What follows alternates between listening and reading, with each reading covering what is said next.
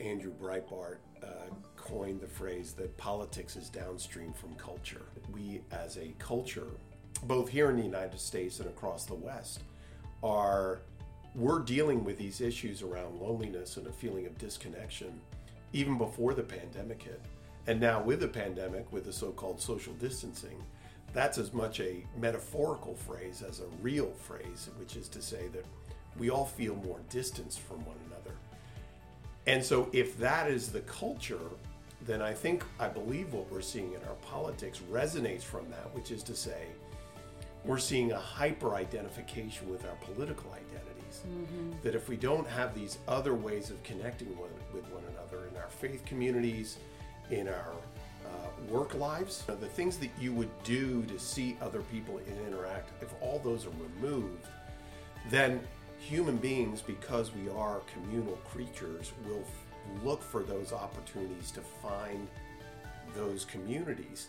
And in this case, I believe many of us, and this cuts across left and right, are finding their almost exclusive identities in politics. So being able to, yes, understand expertise, but understanding that expertise only can give a limited view and needs to be seen holistically, I think is such a challenge we're facing now in public policy. Communitarian politics would say that it's much more of an organic approach to local policy. You know, the great phrase that is used by some of my friends in local government is that there's no Republican or Democratic way to fill a pothole, right? But we all agree the pothole needs to be filled. Oh my goodness, I just love that. Hey everyone, it's Jennifer. Thank you for joining me for another episode of Connection. You know, for much of my life, I struggled in my attempts to coalesce years of spiritual study with my material and tangible worlds. I've been on a perpetual mission to apply all I've learned in the spiritual sciences and health and wellness arenas in a practical way, with the ultimate goal of creating a life that feels fulfilling, purposeful, and full of joy. Many people don't know this about me, but my undergraduate degree is actually in public policy. And after 2020, I found a renewed interest in this area of study, excited to merge my passion for health with my original curiosity for politics.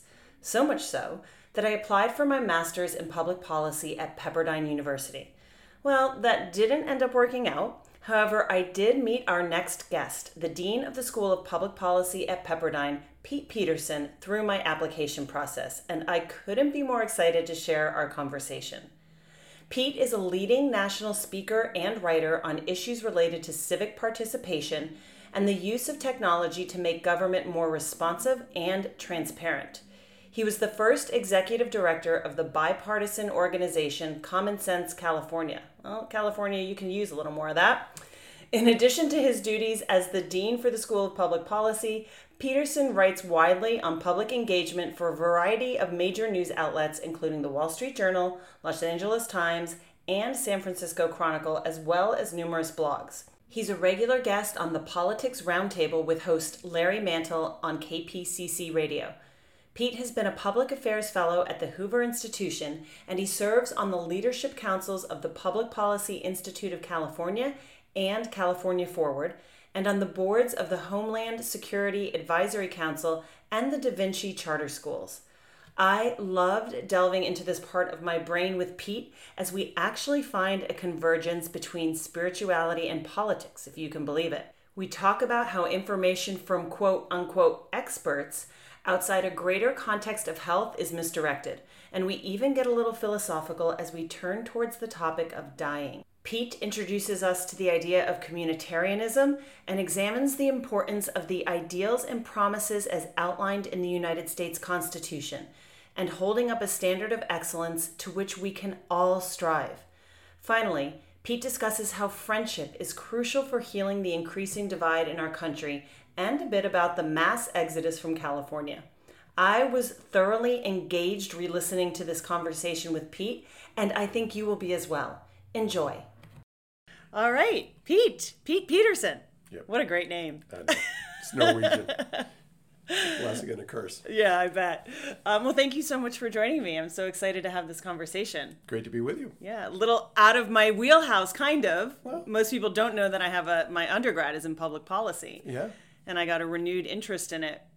As with many people, 2020 shifted things for me and priorities and made me question what I really wanted to do. And so I applied to Pepperdine, right, for my master's in public policy. And I watched you on the video, on the intro video for the school here. Yeah. And it's like, reach out, let's have a cup of coffee. And I said, okay.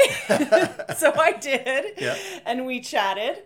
And unfortunately, I didn't get in, but it did renew this sense of not activism, but getting involved in community and doing something different, and kind of marrying my passion for health and wellness with policy and thinking, well, maybe this is something I want to get into. So I'm still interested, and I love to have these conversations. So I'm excited. Great, me too.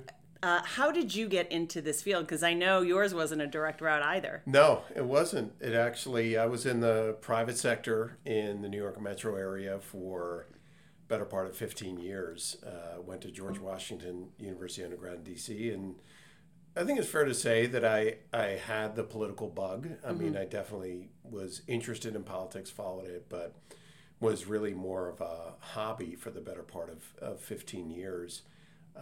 But went through the experience of being in New York on 9/11, and that, I think is fair to say, was a life-altering event for me, one that really led me to evaluate then at the age of 35 what I had been doing with my career. And for me, that meant looking at the prospect of going back to graduate school, getting involved in politics more as a vocation or a calling. And initially that had me think about going to the schools back east where I was familiar, but came out here to California. My wife and her family are from out here, learned about Pepperdine's program, and picked up stakes, quit the job, drove cross country, age of 39, started in the program here. So has been a real career change for me starting in my late 30s, but essentially was the transition from an interest or hobby into obviously what's become more of a vocation. Was there any personal kind of impetus, or did something change? Because for me, I know there was a personal growth element to that. Yeah. I then, out of 2020, I viewed the world differently. And they're saying like 2020 is kind of the version of 9/11, right? It's the first kind of big thing that's changing us fundamentally. So 2020 kind of changed the way I saw the world. I did a lot of inner work, and I have a different perspective. And that, again, was what led me to apply. Was there something in your life that happened personally? It's a very good question. Yeah. I mean, I had come to faith, Christian faith, in my mid-20s, so that predates 9/11 by about 10 years. But I had never studied the writings about the subject of calling and vocation until 9/11. And so when I was really kind of wrestling with, could I see myself doing what I had been doing for what, God willing, would be another 30 years of a career, or would I actually take a step to go back towards something that I had this long-held interest in? It was reading a lot about the subject of calling, and that's something that has both a secular foundation to it, as well as certainly a Christian foundation to it. But it really made me think about things like, what are my gifts and talents? Where are my passions? And seeing if it'd be possible to connect professionally what I had some deep interests around, which were policy and politics. And so for me, that meant having to go back to school, because I'd been in marketing and advertising for 15 years. If I had wanted to go work on Capitol Hill or go work at a think tank, there was just no way that I was ever going to get hired. So it necessitated going back to school. But I think you put that very well, that it was the decision was part of a broader kind of understanding for me about the importance of calling, and when it's possible to try to line up that sense with career decisions. So that led me back to graduate school. Yeah. In Eastern philosophy, we call it dharma. Yeah. Dharma, or purpose. Yeah. I guess I'm not as familiar with the Christian text, so Yeah. I'm sure there's stories about it, but it's a pivotal Yeah. concept in Tantra and Hinduism is a calling and Yeah. like a higher purpose. Yeah. Yeah. So, which brings me to a great kind of topic is this merge of purpose, spirituality, and politics, which seem like completely divergent, and Yeah. and our system is set up to say there is a separation between church and state. Right. And I think that's the institutions of church and state. But how do you see these things as coming together? Well, I think to put it crassly, Please do. Yeah. I love crassness. The late political commentator from these larger cultural issues, then I think that's where the two really tie in together. And so the work that we do here at Pepperdine and some of my interests are really at that nexus of faith, culture, and politics. And where I think we're seeing those things interconnect is around this subject of loneliness, which is this topic that sounds very squishy, but is one that's been researched by pretty hardened quantitative social scientists from across the disciplines, from economics to social psychology to political science to political philosophy. And I think all of them are agreeing that we as a culture, both here in the United States and across the West, we're dealing with these issues around loneliness and a feeling of disconnection even before the pandemic hit. And now with the pandemic, with the so-called social distancing, that's as much a metaphorical phrase as a real phrase, which is to say that we all feel more distanced from one another.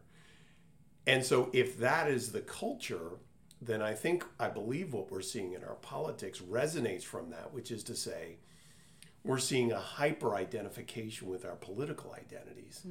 That if we don't have these other ways of connecting with one another in our faith communities, in our work lives, right? Everybody's working remotely. If it's in other areas of civil society, if it's in our, hobbies. You remember for a long time, all of our parks were closed. You couldn't go hiking. The things that you would do to see other people and interact, if all those are removed, then human beings, because we are communal creatures, will look for those opportunities to find those communities. And in this case, I believe many of us, and this cuts across left and right, are finding their almost exclusive identities in politics. And in that, a tribalism results out of that. And so again, back to this, politics being downstream from culture, I think that aptly describes the challenges that we're facing. And you just summed up why you are not such an anomaly for this podcast, because I historically have been interviewing health and wellness people and spiritual people, but you nailed it. It's connection, and it's gone virtually. Well, and to the specific point about health, one of the people who's been very involved in our initiative here at the Policy School that's been examining this issue is a psychiatrist who practices at UC Irvine and has just been seeing a lot of these issues across age demographics, from young 20-somethings and even teenagers, certainly in through the elderly, where people, again, exacerbated by the pandemic, are just not finding their usual ways of connecting with one another. And that is leading to a lot of healthcare outcomes that are problematic. The Surgeon General in the Obama administration, who is now back in the Biden administration, serving as our new Surgeon General, Dr. Vivek Murthy, has described loneliness as a national healthcare crisis. Yeah. And so the health and wellness piece of this is really a significant part. Of course, being at a policy school, I'm also thinking about the policy and politics of it, but they're all so interconnected. Yeah. But when you have your Surgeon General, who's essentially kind of the chief health policy coordinator in the White House saying that there's a real national challenge here around loneliness, you see how this really does cut across categories. I'm glad. I hadn't heard that. And of course, that's not in the press. Yeah. That's not getting a whole lot of press. Yeah. But I always said, like, oh my gosh, I want what I know about health and wellness and also mental health, which is really what you're pointing to. Yeah. That knowledge can't be alternative anymore. Yeah. That needs to start infiltrating the mainstream. Like I put that on an Instagram post. Acupuncture cannot be considered alternative healthcare anymore. Like it really needs to be supported.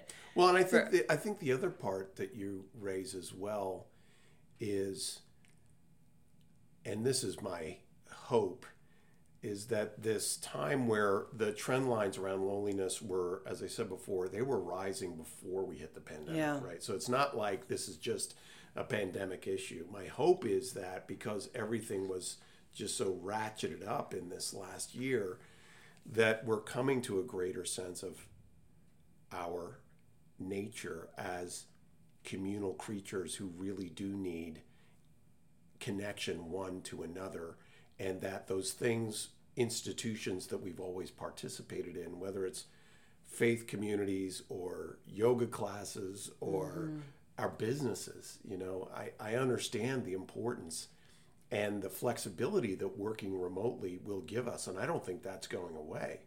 At the same time, I hope we recognize as well that there's a civic component to our workplaces that puts us into the lives of one another in a way that is really, that builds and maintains mental health in such a way that I hope we recognize that in new ways. Yeah. I mean, I keep thinking about,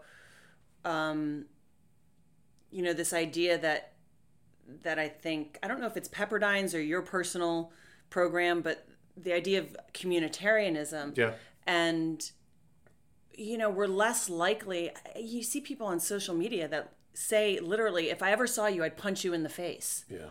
And I'm like, who would do that to your neighbor? Right. Right? Like when you're so distanced from people, you feel like you could do that. Yeah. And you're not going to have a discussion. Right. Discussions are closed. But when you... And the discussion has been limited to that social media interaction. Yeah. Right. Yeah.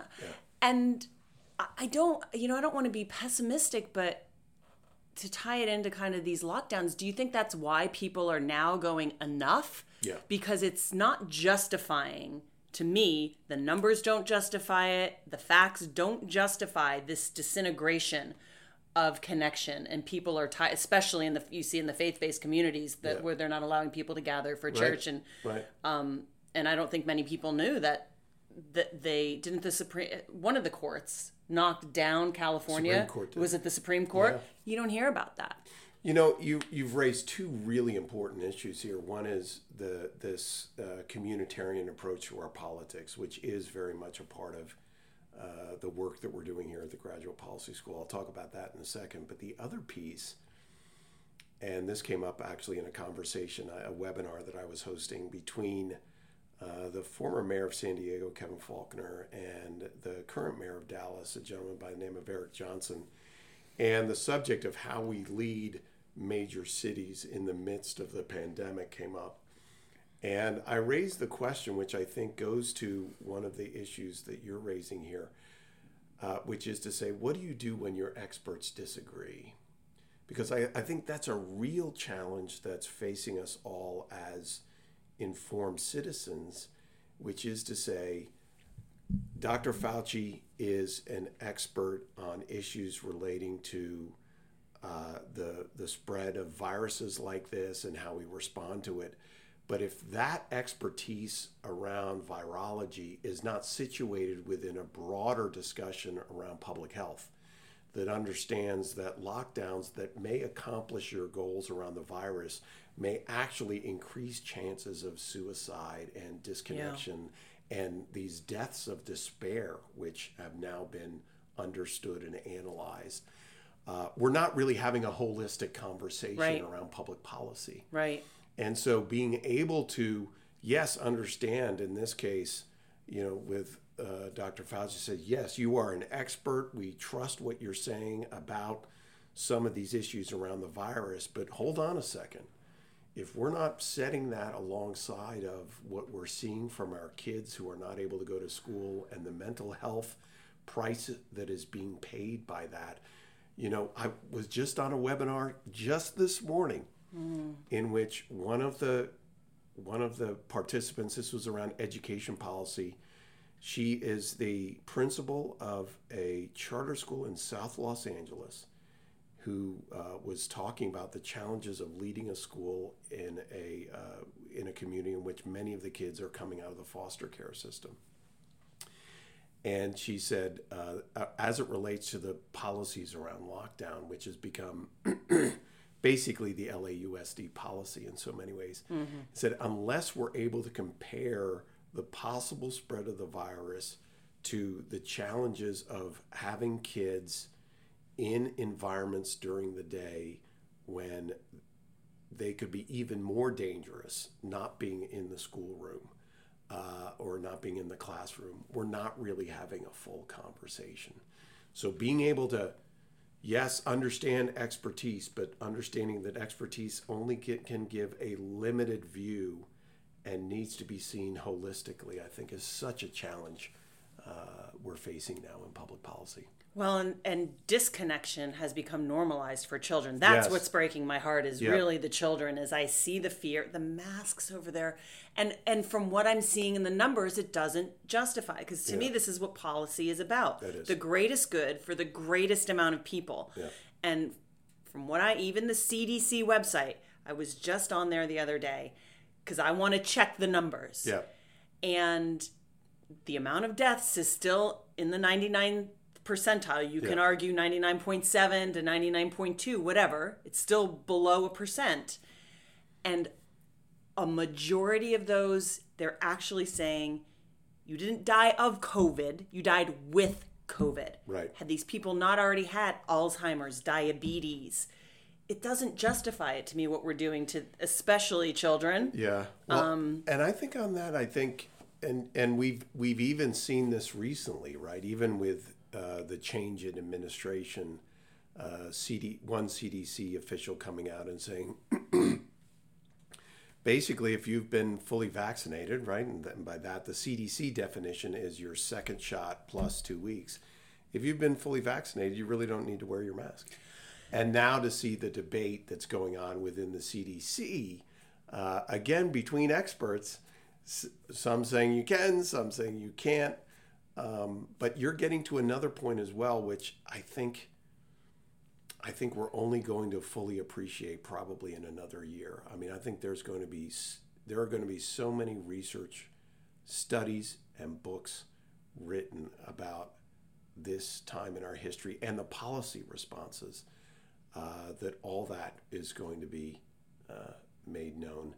And certainly, at least in some of the state comparisons, again, seen holistically, what happened in Florida versus what happened in California, you can see either that there's no difference in the COVID spread, but you can see dramatic differences in some of these mental health issues. Yeah. So I think, again, we need to be thinking holistically about the impact of these policy decisions. Well, and the other thing to me, and this is the first time I've said it out loud, coming out a lot of these podcasts, but there's two things that are going to stop this. And it's not vaccinations and it's not social distancing. This to me speaks to our fear of dying. And this to me is the spirituality component of this public health crisis. There has to be a different perspective for me on death. And whether it's Christianity or Hinduism or whatever, or just for me, just plain old spirituality in the text that I read, it's a part of this fear of dying and trying to and protect and make everyone live as long as possible. Yeah. I even hear old people that are like, this is my last 2 years. Yeah. I just want to live. Yeah. You know, I'd rather have 3 shorter years living than 5 locked up with a mask on. Yeah. You know, you raise a very interesting point, and certainly as a Christian, it has been the traditional view that living into our calling may demand courage and will not be easy. One of the core texts here at the Policy School is Alexis de Tocqueville's Democracy in America. And he was a Frenchman that was traveling the United States and in the 1830s and was just remarking at coming from a very aristocratic society in France and coming to the United States, where he was just seeing these levels of freedom granted, held by particular groups of people, but a broader level of freedom that he had never seen, right? And one of the things that he prophesied essentially in the last chapter is when people get to this level of freedom, they're going to continue to be pushed to be more selfish and looking out for themselves and demanding that government protect them. Interesting. And with that, there is a walking away from the spiritual dimension of life, that everything becomes so material that our focus, at one point, Tocqueville says that to the degree one cares about a community, it's just his or her own family, that they don't think about the broader swath of time and the broader community in which one is living.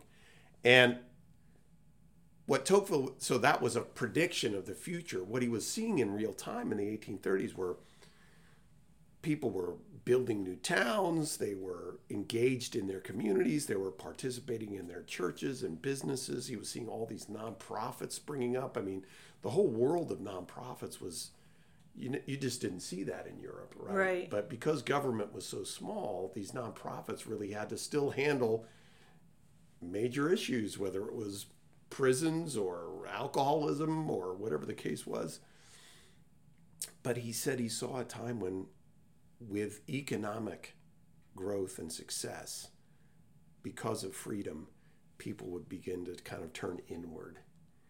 And I wonder if we're seeing, a glimpse of that. And I think the fact that our churches, synagogues, and mosques were institutions that were closed down over this, I'm seeing a lot of survey work and questioning around, now that things are beginning to open up, are we still going to see the same amount of people return to these gatherings? Or are we going to see a lower amount? Or, and these are the optimists out there, is there a chance that more people will now go back to their churches, synagogues, and mosques because they understand that they need that spiritual dimension to really be fulfilled? I think those are unanswered questions at this point, but I think you raise a very interesting question about the spiritual dimension of death and how we understand it, and whether the headlong rush to avoid it at all costs, thinking that we can. Well, that's, you think you're going to outrun. That's right. We're all dying. Not going to happen. That's a component to this focus on lockdowns and safety and those kinds of things. Yeah.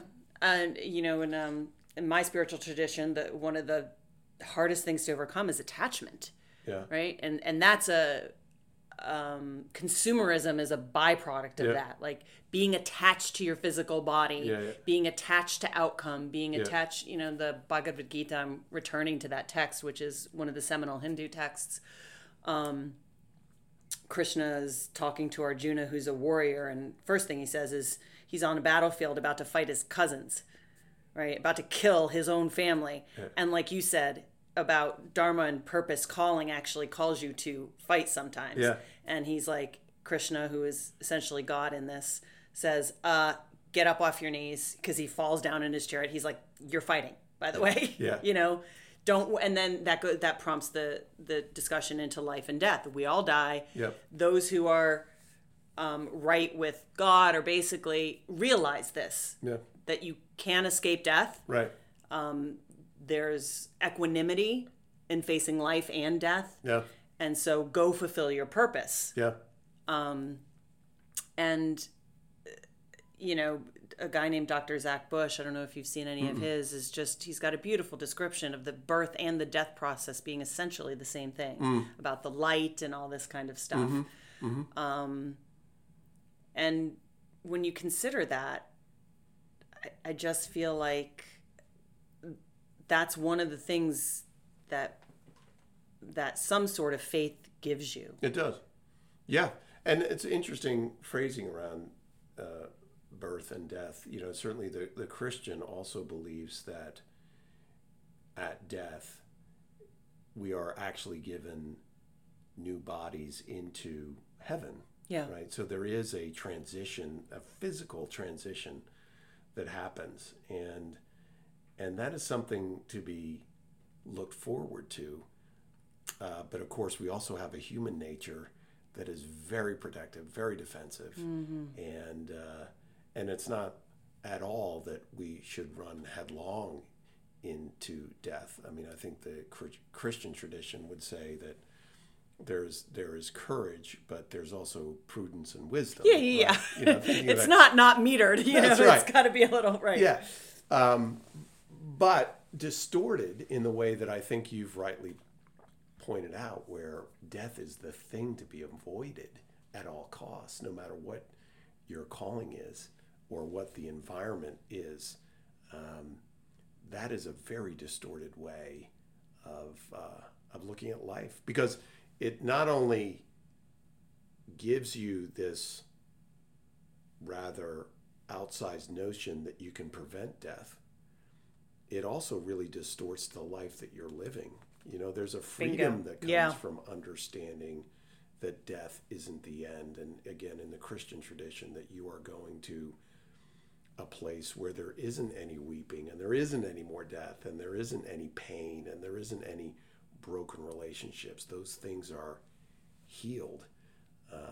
But if that is the place to be avoided and all of life is right here, well, we've got a lot of challenges here. So I said, I mean, what's the Shawshank Redemption? Yeah. Get busy living or get busy dying. Which are you doing? Yeah.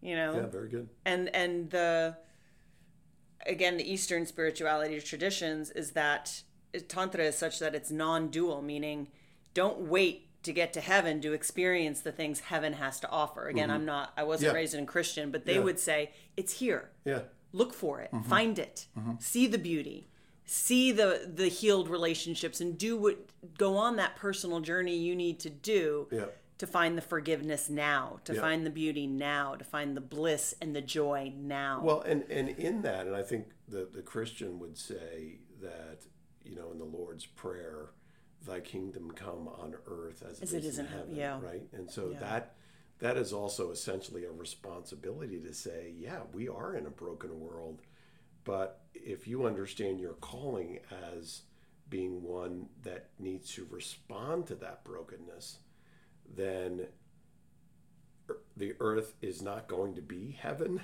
right? There's going to be a difference, but it's not to say it can't be better realized in some way, that you can't work towards it.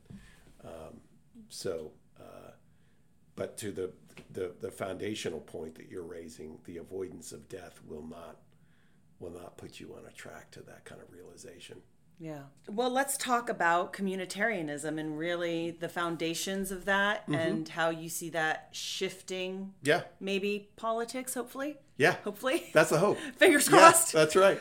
No, I've always had an interest in communitarian thought, and so there's a tradition in political philosophy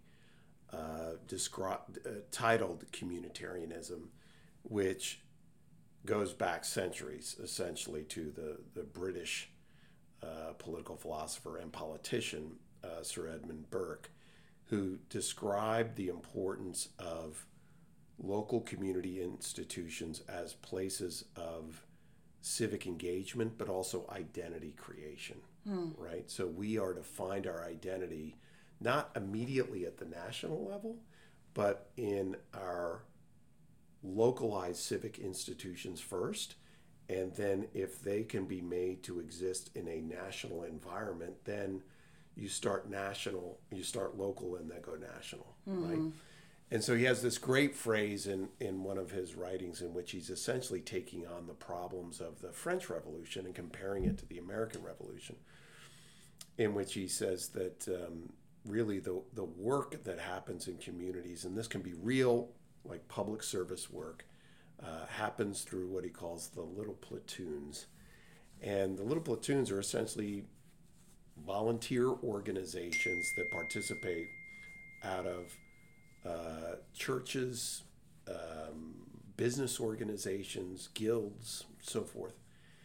And so this understanding that public service and engagement is not just this bifurcated model of citizens and government, that there's what's known as the intermediate space, the intermediate institutions. And those are these civic institutions that, when they're strong, they provide opportunities for people to connect with one another, but also to actually support and respond to the real policy challenges in the communities in which you're living.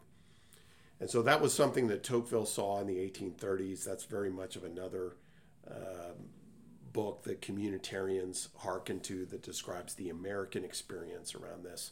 But it goes through a number of political philosophers and writers through the 1900s and even into the 2000s. And so that's the philosophical point. Mm-hmm. Where this transitions into policy is there was a moment in the 1990s where you saw this transition between the Clinton administration into the very early Bush administration, where you also had this array of governors, both Democrat and Republican, that were doing some really interesting, innovative things in policy at the state level, again, through robust civic institutions in responding to a variety of issues, from poverty to prison reform,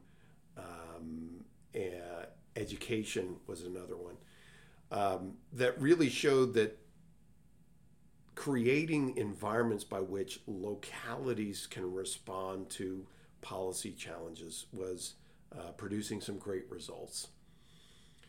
Now, we have an initiative here called the American Project that has been exploring what we're calling a reimagined communitarian movement for the 20th century, because what happened, and I've spoken to the people that were in the Clinton administration and in the early Bush administration, where things really seemed to be developing this bipartisan communitarian movement. Yes, there were differences in how they were seeing each other, but a lot of alignment was 9/11. Mm-hmm. And so when 9/11 happened, this thought about the importance of states and experimentation and community-based approaches to these variety of real social challenges all of a sudden just got overrun by the so-called war on terror. Mm-hmm. And at that moment, all the issues became national and international. Mm-hmm. And so in speaking with people who were in the Bush administration in those early years, remember W. Bush was a governor of Texas at the time, and there was this real focus and this part of much of his campaign in 1999 and into 2000 as we were going to focus on states and these local solutions and so forth. 9/11 happens and it's out the window. War on terror. Yeah. It's Department of Homeland Security. It's wars in Iraq and Afghanistan, and the lens through which we were talking about policy completely changed. Mm. And so here we are now. The American Project started in the wake of the 2016 election, in which we were beginning to see in some of the kind of post-mortem discussions of the 2016 election, obviously it was like a tectonic plate shifting election.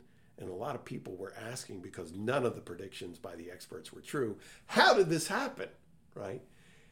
And at that point, the conversations just were beginning to center around, well, what about this loneliness issue? And were people thinking the government really wasn't speaking to them, that the wars in Iraq and Afghanistan were seen as failures of experts, right? That that the weapons of mass destruction were never found, as much as we were told by the experts that this had happened.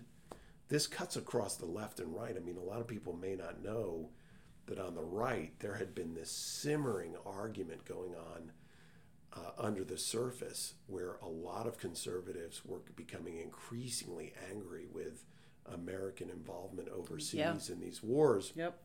And I know a lot of people on the left may see that, well, with Bush in office, everybody on the right was agreeing with our engagement, military engagement in Iraq and Afghanistan. There was a radical split between what was known as the neoconservatives, who were very much about an aggressive foreign policy and military approach, with those who were very much more about the early stages of a so-called America First. Right? Obama wins. Here we are in 2016, and all of those arguments within the Republican Party and the broader conservative movement just became manifest. And at the same time, you saw all of these voters who had actually voted for Obama twice were now voting for Trump. And so all these questions are in the air about how is this happening and so forth. And so, again, in this American Project Initiative, we began looking really at this issue around loneliness, which cuts across political parties, but understands that when we look to create these identities politically, to essentially provide a way of finding some connection to one another. Yeah. You can easily veer from effective and important civic engagement. We should all be voting. We should all understand the political sphere in which we're living. This is obviously part of your mission around the podcast as well, is to understand these issues. But where that can veer into tribalism is that perspective that you just mentioned, is where you don't even understand why somebody else thinks that the way they do. Mm-hmm. And that becomes the we-they perspective on politics, and there's no way that we can find a point of agreement. So, and we found that this loneliness can be that real trigger into tribal politics. And so this communitarianism is a way of responding to that with a focus more at the local community level than starting with these national, the kids these days say, meta conversations, to look more at the local level. Yeah. That I think that's what's so troubling to me, is this otherness. Yeah. Right. I feel politically homeless, quite frankly. Yeah. I mean, I don't care, probably people call me more conservative now, but that's in relationship to living in California. Yeah. But I really, and I looked up communitarianism online the other night in prep for this, and I got so confused with the words. It actually seemed more liberal. Yeah. And liberal means it felt like it had the underpinnings of more what's now considered Republican, which is individualism and freedom. And I'm like, I'm so confused. Yeah. And I'm someone that's pretty well read. And then, so communitarianism got confused with liberalism, got confused with liberal and conservative. I'm like, I don't care what you want to call me. Yeah. You can put whatever label. I know what I believe in. I know what my fundamental truths are. Yep. But it's like pick a side. Yeah. And I think that's, again, about the communitarian philosophy, is that it is, I think, what people, especially these days where everything has become so polarized, it's difficult to think about politics that's non-ideological, right? And a communitarian politics would say that it's much more of an organic approach to local policy. The great phrase that is used by some of my friends in local government is that there's no Republican or Democratic way to fill a pothole, right? But we all agree the pothole needs to be filled, right? And so if you live on the street where that pothole is, you care about that, right? And in the same way, there are policy issues that we care about. They can be in education. They can be in a variety of different policy issues that don't have to be ideological. Yeah. And may look different in Malibu than in Topeka, Kansas. And are we okay with that? I think where we're in this time is when we're not only ideological, is we're ideological to a point where, given any bucket of policy issues, you need to line up exactly with that ideological perspective on each one of those different policy issues. And I don't think what that allows for is the reality that we all know personally because we've lived in different places, which is to say, I know this policy issue is going to look different in Santa Monica than where I grew up in the middle of New Jersey. Yeah. And that doesn't make it right or wrong. It just makes it what's going to work, in those places. And I think, again, it's a much more humane approach, because what happens when things get ideological, it becomes a lot easier to say, well, you all in Texas or you all in San Francisco, whether on the left or right, that you call people out for these caricatures in some cases without allowing, the communitarian would be very much behind that great bumper sticker I see every once in a while that says, keep Seattle weird. Yeah. Austin, or for keep sure. Austin weird. Keep Austin where I was there, yeah. Right. And so the communitarian, either on the left or right, would say, keep Austin weird. But allow also Dallas to be Dallas. Yep. Right? And maybe allow West Texas to be West Texas. Yep. Right? Yep. And so the ability to allow for that kind of real diversity, again, that's based on community and engagement at the local level, I think we're losing that because our politics, again, as you say, that we, they, and then that gets extrapolated nationally to say that if you're from an area or you're a particular race or ethnicity, then here are the boxes that you obviously tick off. This is how you think about A, B, C, and D. Yep. No ability to treat one another as individuals. Yeah. What they're doing in this country, the media, both sides, is creating this otherness, I feel. Yeah. And, part of America is, it's why we're a federalism, right? We're separate but equal, not separate but equal, but like let Texas be, it's like Matthew McConaughey's doing in Austin. He's like trying to keep that community feel. He's like, you're welcome here. Yeah. But there's a certain vibe that we have going. Don't force us. Yeah. And it's the forcing of my way on you. Like, I'm Greek. There's Greek neighborhoods in Chicago, and the Greeks stick together. Yeah. Great. Yeah. If you don't like Greek food, don't come. Yeah. And I'm fine. Like, and when it comes to race, it's like, I can honor your traditions. Yeah. But what's the umbrella we live in? And to me, it's America. And there has to be some underlying values that we all agree upon. And then from there, you do you. It's kind of that live and let live. Like, but don't force me to say, I have to do this. I have to do that. Well, I have to think this way. I think the struggle that we're in right now is how we balance the national motto, right? E pluribus unum, out of many one. And we're in a real pluribus age right now, where it is very much about many, and you're over there, and you're over there, and you're this group, and you think like this, and you think like this, and you're from here, and you're from there. And everything is all about categories, right?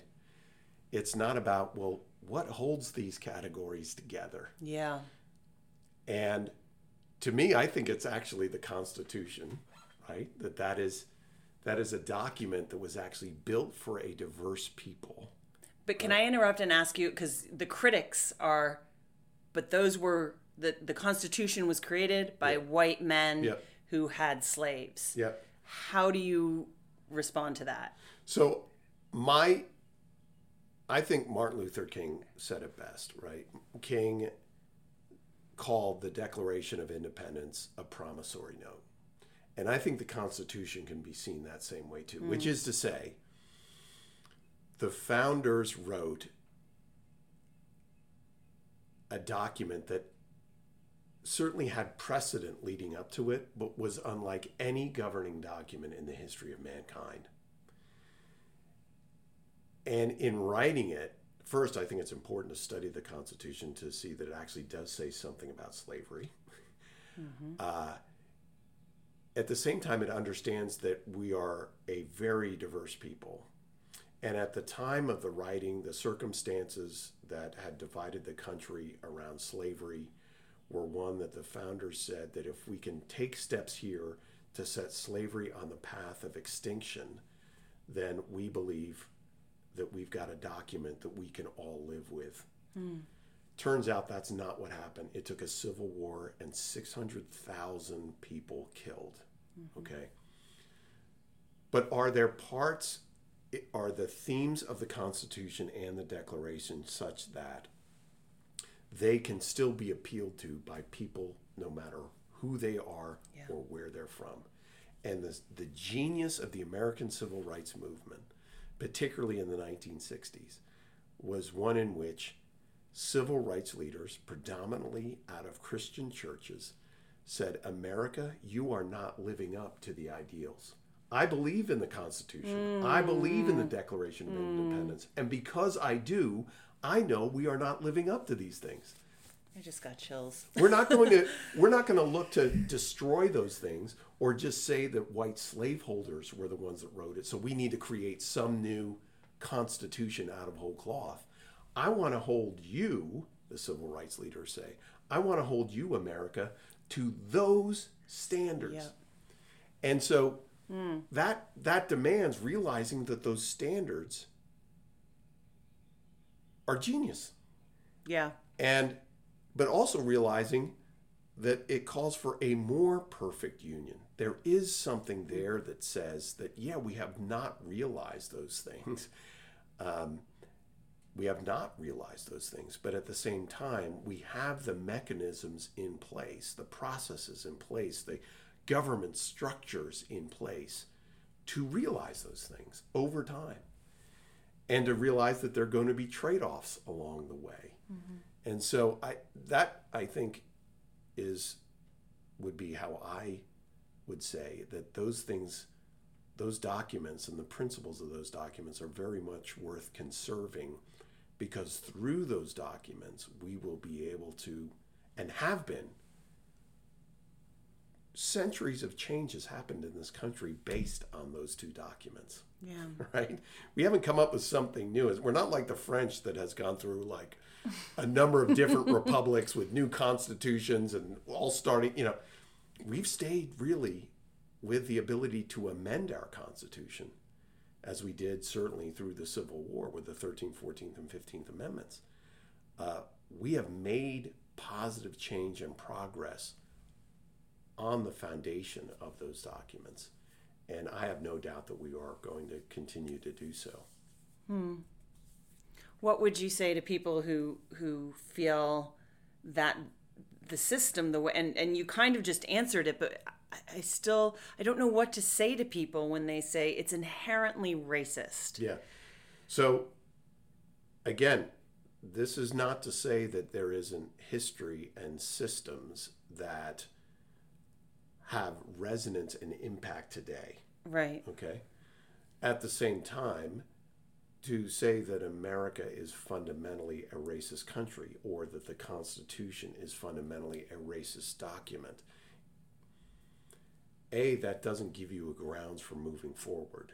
Where do you go with that realization, right? If this is just, Well, you go with tearing everything down. Well, and I'll say to that, and this goes back to the conversation I just had with these school leaders on the issue of race in education.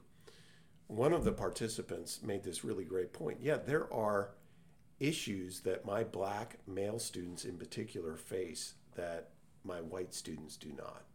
Okay? But I'm still going to call them to excellence. I'm not going to change my criteria that I have for them to succeed because I want them to succeed in the world. And so how do we keep that balance between realizing the real challenges that are here while still calling people to excellence in all way, shape, or form, in behavior, in work product, in personal lives, while at the same time understanding that there is still progress to be made on some of these issues. But it's going to be made together. And it's going to be made based on these founding documents. So a lot of tensions there, but certainly I don't think we're going to get there if we continue to think of each other in categories. Yeah. Because when we think of each other in categories, we also think that the categories all line up in their views on the world in the same way. Right. I know black Trump voters. Well, that's what Candace Right. Owens keeps talking about. She's like, why are you lumping us all? And then you call, it was Chelsea Handler who did that. I Yeah. was like, who said on Twitter or something, you can't vote for Trump, you are black. Yeah. Meanwhile, she's a white woman telling, Yeah. I'm like, isn't that racism? Well, and Biden said something similar too during Yeah. the campaign, right? Yeah. I mean, it's Yeah. so unless we can all believe that we have agency, Yeah. and this goes back to this conversation this morning, right? If these issues around the term structural racism are so endemic that you cannot be called to a higher standard, then we can easily slide into that term that President W. Bush used around the bigotry of low expectations. That's not to dismiss some of the challenges, especially that we know of, that particularly black boys face, right, for example. But it also doesn't mean that we diminish or decrease the expectations we have. It's a hard tension. And it's, again, not to say that progress can't be made. It will be made. It is being made. But we are called to live in those tensions. I really believe that. Yeah, one of my favorite webinars, because I've been joining since you've been inviting me to some of those, was Cornel West. Yeah. And Robbie George. who was it? Robbie George. Yeah. From Princeton. Yeah, more conservative and Yeah. more liberal, and two different kind Yeah. of spiritually foundation men but enjoying each other and laughing and Well, and that you bring up a really great point, right? So how do we get to that e pluribus unum? I think one of the ways is friendship. It sounds very simple and maudlin maybe, but unless we can say that all the data that's now come out about, I think it was Match.com did the survey of what are the issues at which you could never date somebody. And it used to be, and this was before the Match.com surveys, but similar surveys like back in the 50s and 60s was around race, yeah. right? That people would not date somebody of another race. Now that's not an issue. Smoking. That's mine. I have a profile up. It's smoking. So there's some of these, like what you might call personal habit type things are bigger, but also politics, Oh yeah. where people will not date somebody from another political perspective. And so here we are talking about these issues around race and ethnicity, where that of this generation, those in their 20s and 30s and 40s, is not really that big of a deal. No. And that's something to be celebrated, I think. Yeah. But at the same time, we've now taken on another category in which Yeah. we've said that identity, your political identity, is something that I just Well, personal experience here. Yeah. I'm on it. I'm on Yeah. Match. Yeah. And it really is. And I think, we can wrap this up because it goes back to your saying politics is downstream from culture. Yeah. And what I'm finding in conversations I'm having with men that Yeah. I don't know is that there's an underlying value system that's informing now Yep. their politics. Yep. And so the political... Well, and let me just interject. Yeah, there. go ahead. I think that value system is an identity system, right? Which is to say, that set of values that undergirds whether I'm a conservative or a progressive is also a way of finding identity that makes us feel right with ourselves. If you don't have any other way to identify. That's exactly right. If you don't have those other ways of shaping your identity, obviously we're always going to search for that way to be right with ourselves. And if that identity is not found in these other ways, then we will take our politics, ratchet it up to such a degree, make it the perfect, And in so doing, understand that if that's the perfect, then anything else obviously is not just imperfect, but evil. And that's the dynamic that we've created for ourselves. Yeah. Been so interesting. I mean, this is really socialexperimentmatch.com. Yeah, it is. And you see that it's like some people you can have conversations with, and they're open to hearing different ideas. I have to say, the guys that grew up in California, not so much. Not so much. No. Interesting. Well, they all should listen to this podcast. I know. I hope so. Really quick, I do want to touch, if you have a second, to touch on that article that I sent to you that I read. Yep. And speaking of California, all these are beautiful segues. Yeah. The mass exodus of this state. Yeah.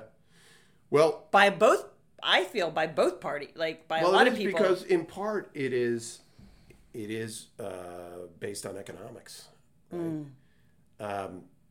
It's not quoted in the piece that you're mentioning, but I often hearken back to a study produced by the Legislative Analyst's Office for the state of California. The LAO is the nonpartisan research arm of the state legislature. And they did a research study on inflow, outflow patterns into California and out of California in the period between, it was either 07 and 17 or 08 and 18. It was a 10-year period. And there were three major drivers of people leaving the state, or three major categories of people leaving the state. One was age-based, and that age base was Californians under 18. Now you say to yourself, do we have a runaway crisis here? Where are they going? Well, no. What that were Californians who were kids within families, and the families were leaving. And so when a family leaves with 2, 3, 1, 5 kids, that shows up in the LAO research as a Californian under 18 leaving. So families are leaving the state. Yeah. Right? The second was household. Why do you think that is? Why? For these economic reasons. Okay, because I said to my friend today, I'm like, I don't know how you raise children in this education system. But... And that's another part of it, right? Yeah. So I think the education piece, which again has been exacerbated by COVID, you know, if you have friends or family in other states, you know their kids are going to school and your kids ain't, right? And so you've now got this back and forth between how come other states can open their schools and we can't, right? Now, again, this research was, either between 07 and 17 or 08 and 18. So this is well before COVID. But to your point, the families leaving, I think, are for the reasons, A, that you say, and B, the reasons I say. The second were household income. So $75,000 and under was the largest block of people leaving. $150,000 and over were people coming in. So what do we have there? We have people leaving who are in the middle to lower rungs of the income spectrum, and people coming in at the higher rungs. So it's only exacerbating again this split between rich and poor in the state. And I think a lot of it has to do with these economic factors: cost of housing, cost of gasoline, cost of everything, right? And then the other piece was where people were going. And so the people that were coming to California were coming from predominantly Illinois or New York, Chicago, other urban. Yes. And people leaving were going to Nevada, Texas. And Arizona. Yep. So all to say that the drivers, most of the survey research is showing, and to your point that it's across the political spectrum, is cost of living.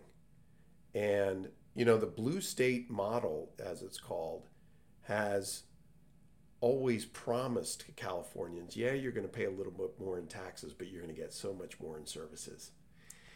And we're now in this place where if you drive any highway around here, if you send your kids to a public school in many places, you're not seeing it. That's what I can't. I said, I'm fine. My mom was like, I can't believe you live out there. Cost of gas. I go, listen, I live in one of the most beautiful places in the country, but I don't have kids. Yeah. Right. So I'm willing to sacrifice a little bit. I'm only looking out for myself. But even me, it's getting harder. Right. And I said, the proof is, what are you doing with my money? That's what I want to know. The homeless rate is right. That's unbelievable. Right. I mean, go to Venice, go. So I want to actually, what are you doing? Going to French Laundry? Right. Well, and again, I think that's what points to why there's a recall underway here in California. And I tell my friends from out of state, as much as the governor wants to paint this as some Trump right-wing operation, I know more than a few Democrat friends of mine that have signed that petition. Me too. And it's for the reasons of why are our schools still locked down, their parents, or their small business owners, and say, if this business was in Texas, I'd still be doing fine. If this business were in Florida, I'd still be doing fine. But I'm dealing with all of these restrictions, and I'm not seeing the delivery on services. So, well, your Twitter handle is Pete for California. So I was like, does that mean he's running? No, or does that mean you're dedicated to staying here fighting the good fight? Well, I think So I am. I mean, I do love the state as someone who did not grow up here, and obviously the work we're doing through the School of Public Policy is we're preparing a lot of leaders for California and the country. As many challenges as we have here in the state, I think people are becoming increasingly aware that this, again, so-called blue state model is not sustainable, and frankly, it's not delivering on its promise.